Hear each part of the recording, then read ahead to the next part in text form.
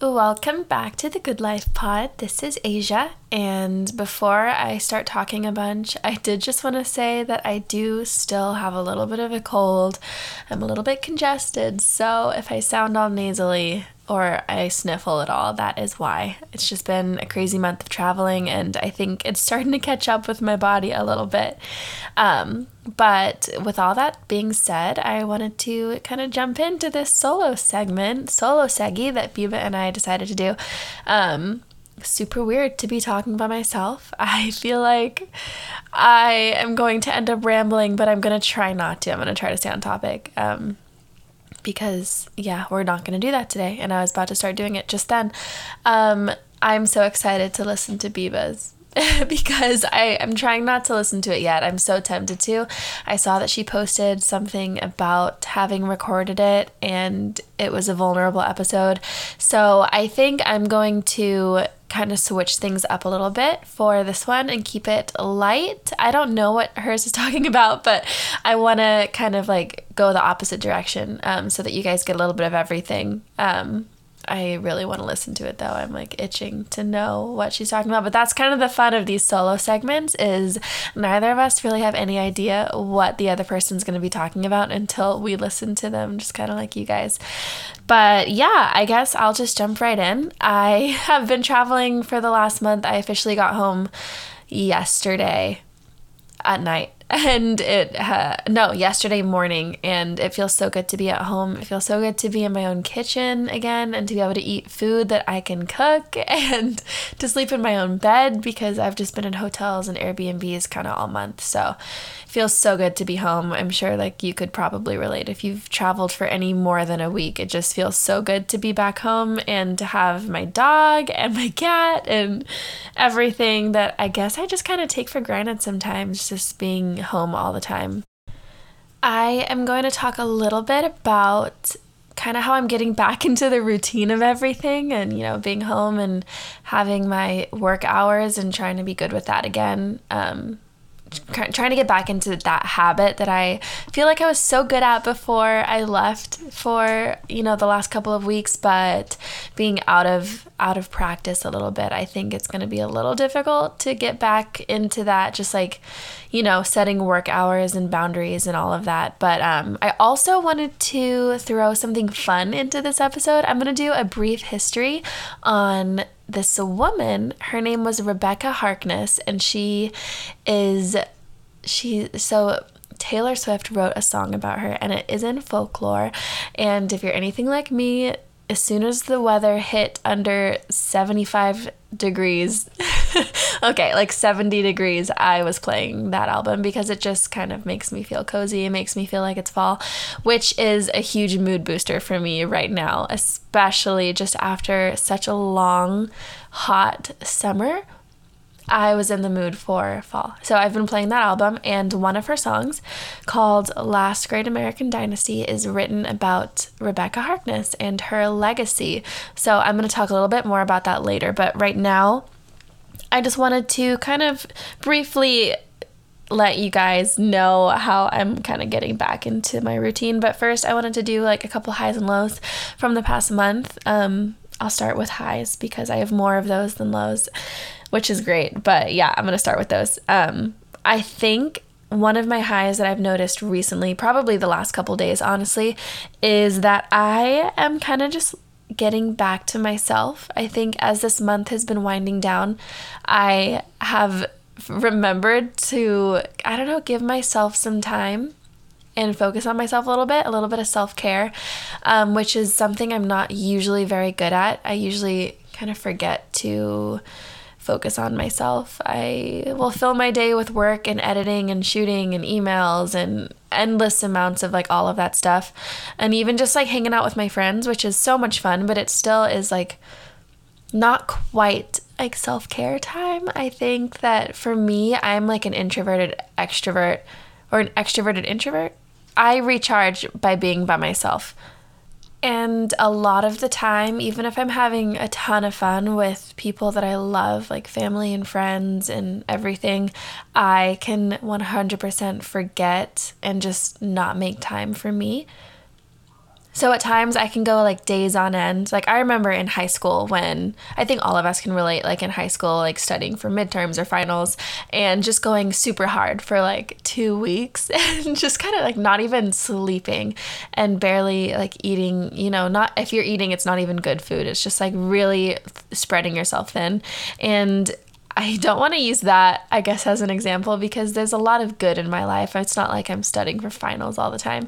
But even if it is so many good things, and even if it's stuff that really brings you joy, or me joy specifically, I will exhaust myself doing it. I'm a yes man and I have serious FOMO sometimes, not all the time, but I notice when my life gets really busy and I get, burnout or stress or something that's affecting me, I get FOMO big time. So like I just will fill my day on top of my workload with like hanging out with my friends because I don't want to miss out, and I don't want to make people feel like I'm not paying attention to them or not loving them the way that I want to love my friends and my family. So I'll just fill my schedule up. And at the end of, a couple weeks, I've noticed myself just like really starting to, I don't know, like get unhealthy, like not deteriorate, but like you can see you can't see me, but right now I have a cold, which is, I'm sick because my body is just being, I don't know, stretched so thin, and my energy is being stretched so thin and it's not going into me. I'm not really focusing on myself. So I've noticed the past couple of days, I have really been trying to put a little bit more energy into that, kind of like stopping in the middle of a bunch of tasks that I'm doing, or, in the middle of like hours on end editing, and just like reminding myself like, hey, you're allowed to take a break. You're allowed to go for a walk or go to the mall, go to a coffee shop, go do something that makes you happy. Because at the end of the day, life is not about just like grinding and working all the time. Even if it's important work, you come first. I come first. At the end of the day, I need to prioritize that and prioritize my health. So I've been trying to do a little bit better with that lately. Another one of my highs is because I'm home, I can go crazy with organizing my life again. I have just bags and bags of clothes and just stuff from traveling and kind of briefly being home in between trips that I've just kind of like thrown in the corner, thrown on the bed, thrown everywhere. And I haven't done laundry in a month because I haven't been home for more than 2 days in a month. So just knowing that I get to like make my space feel good and feel clean and organized again really is putting me in a good mood.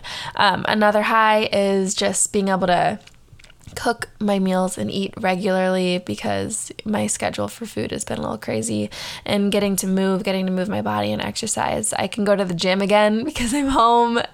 All of these have to do with me being home. If you can't tell, I have missed it. Just miss having a place of my own, a place that is mine, where I can have my dog and my cat, and a kitchen that is mine. I also just feel like I'm regrounding myself, which is something that I definitely can forget to do. I get into these like zones where my mind will just go a million miles per hour. My boyfriend was just telling me the other day, I think I was explaining something to him or a situation I was dealing with, and I asked for his advice, and bless his heart, he's like trying to listen to me and piece together this story that I'm trying to tell him, because I was explaining it so fast and in pieces. And he looked at me at the end of the conversation. He was like, you need to like slow down. Or he talked to me a little bit later. It's like, you can't talk that fast. Maybe you don't realize like the things you're saying. I don't know, but I know that is such a me thing. I know that my brain goes like way faster than my mouth, and sometimes it just doesn't keep up. And so I know that when I'm talking to someone else and explaining the things that are in my head, it can just not make sense. So I've been trying to reground myself the last 2 days. If I'm being honest, it hasn't been more than 2 days. And just kind of like not letting myself get in my own way as far as like stress and everything goes. I can be really stressed sometimes and not like outwardly use it as an excuse to not get things done, but sometimes like it's paralyzing. I think to be so stressed sometimes it can just really like not make me productive. because I'm just sitting in my anxiety and my stress. And instead of like making moves to make things happen, I am just like focusing on the stress and the anxiety. So those are all things that I think are going great the last couple days. I am on the upswing, you guys. I'm getting back to normal routine. A couple of lows. Because of the craziness, and like I just said, I was acting a little bit out of anxiety, just, letting my mind get super stressed out and not taking care of myself. Like, I'm sick right now and all of that. But yeah, that's kind of it for lows. I mean, it's been an awesome, amazing month of travel. And like a year ago, this is what I only would have wished for, just to have this opportunity with this job to travel like I do and to be able to, be creative for a job and be my own boss. Like, it's all a dream. And I think I just need to be a little bit more careful with my time. I think I need to be a little bit more selfish with it moving forward, but I don't regret it because it's a lesson. And at the end of the day, I am glad I learned it. So 1 month to learn a valuable lesson is better than like a couple years.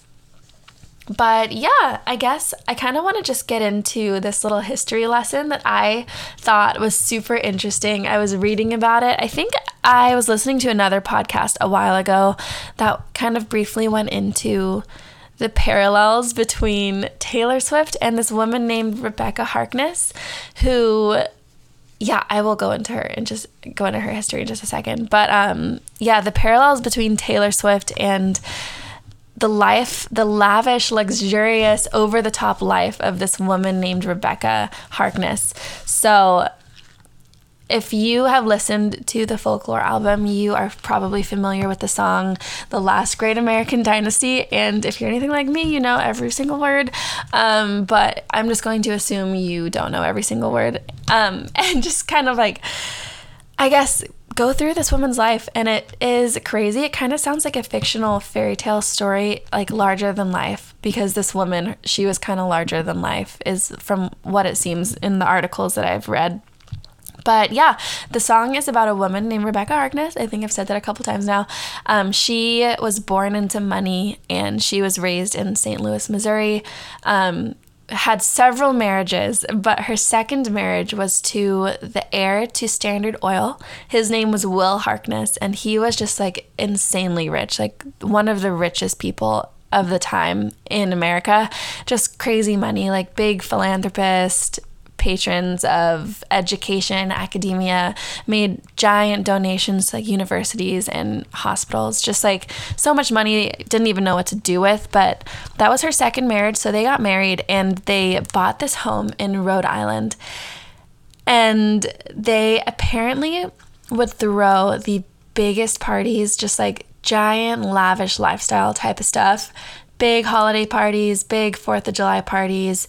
And the parties were so big that the neighbors would get annoyed, like noise complaints way back in the day. And it's just kind of funny that that stuff happened back then, because I was at a wedding the other day in a backyard and the cops pulled up because the music, I guess, was just so loud that they got noise complaints from the neighbors. And I'm assuming that they had told all of the neighbors that, this wedding was going to be happening and everything. But, in nice neighborhoods, I think sometimes like people just, they want their quiet. They pay a lot of money for their house, I guess, in their neighborhood, and they just, want it to be relaxing and peaceful. But it just reminded me of this girl's story, and I think maybe that's why I thought about talking about her. But yeah, so early on in her life, she wrote in one of her school scrapbooks that she wanted to, quote, do everything bad, end quote, which is so funny because not that she did everything bad. I think if you were to ask her, she did everything exactly the way that she wanted to. But, from other people's point of views, definitely bad, definitely like not okay. But yeah, they had these giant parties. She filled her pool with champagne once. It was like super expensive champagne, the Dom Perignon champagne. I'm reading from my notes right now, and I'm realizing that I don't know how to pronounce that word, but I'm pretty sure it's Dom Perignon. She filled her pool with champagne. I think I read somewhere that she even filled a fish tank with like super expensive whiskey, just like over the top, so much money. Didn't even know what to do with it, just did the most obnoxious things. But her husband, Will Harkness, he actually died 7 years into their marriage. He died, ironically, from a heart attack, but it was while he was posing for a sculpture that she was doing. Like, while he was posing for it, he died of the heart attack. So super sad, but it just goes, it's just like, of all the ways you could die, it would be like posing for a sculpture that your over the top wife insisted on sculpting of you. But yeah, I guess, good life, I guess. Sounded fun. Big parties all the time, big Great Gatsby style parties. After Will died, Rebecca's life just kind of went on being incredibly lavish, incredibly crazy. She spent $86 million, or what would be equivalent to $86 million today. She spent on a dance company. But the dance company was actually kind of cool. So way back then, it wasn't that long ago, but there wasn't much equality going on, but the dance studio trained all kinds of dancers regardless of body shape, skin color, all of those things. She really loved her dancers and really loved dance and the arts. So, but yes, $86 million. She even had her ashes put into a $250,000 designer urn designed by the artist Sali, or I think it's Dali, I think. I think that's his name. I don't remember. I didn't write that part down. But yeah, during her life, her neighbors despised her big parties and her like super loud personality. And they just complained and complained and complained. Once, when Will was alive, they were sued for having one of their really big parties, and Rebecca retaliated by dyeing her neighbor's cat green.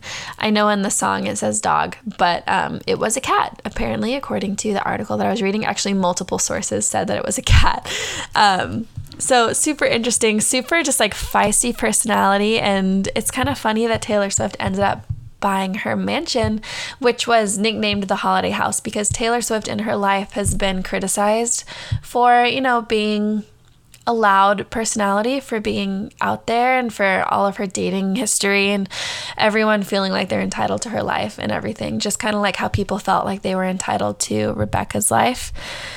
So I think it's super cool that Taylor Swift ended up buying the Holiday House up in Rhode Island, because who knows if that was her plan, if she knew the history behind it when she bought it, but I just think it's so interesting that these two women were so similar, but so different in a lot of ways. And there's so many parallels in their life, from their lyrical love of champagne to swimming pools to distaste for the patriarchal society, I guess. It's just, they're so similar.